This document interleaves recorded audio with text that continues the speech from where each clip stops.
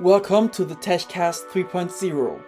Here you can expect exciting current short news about Web 3.0, the metaverse, and much more, presented by Nick Alexander.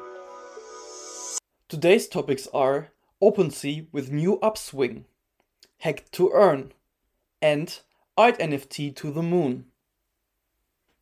Opensea with new upswing.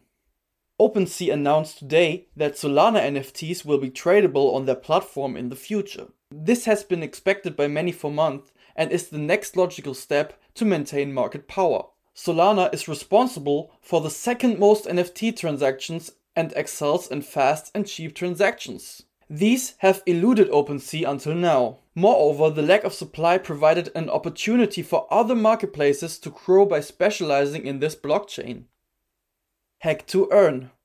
A team of hackers managed to capture $600 million in cryptocurrency. In the process, the play-to-earn game Axie Invinity was attacked. Such thefts are unfortunately not isolated cases in the NFT world, and Web3 marketplaces need to provide more security and order in the long run. The in-game currency plummeted by 20% after the hack was announced, which many felt was very little, as 20% up and down can be a normal processing of cryptos.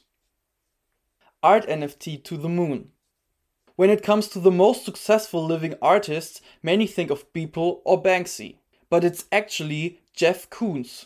The artist now wants to take his first steps into the NFT world. The project is called Jeff Koons Moon Faces.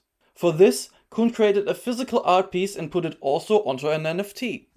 After the sale of the NFT, the artwork will then be transformed to the moon, in keeping with the To the Moon meme. Koons says of his project, "I want to create a historically meaningful NFT project rooted in humanistic and philosophical thought." This concludes the weekly podcast. I wish you a week in which you get closer to the goal of becoming the most successful in your industry. Thank you for listening. Your Nick Alexander.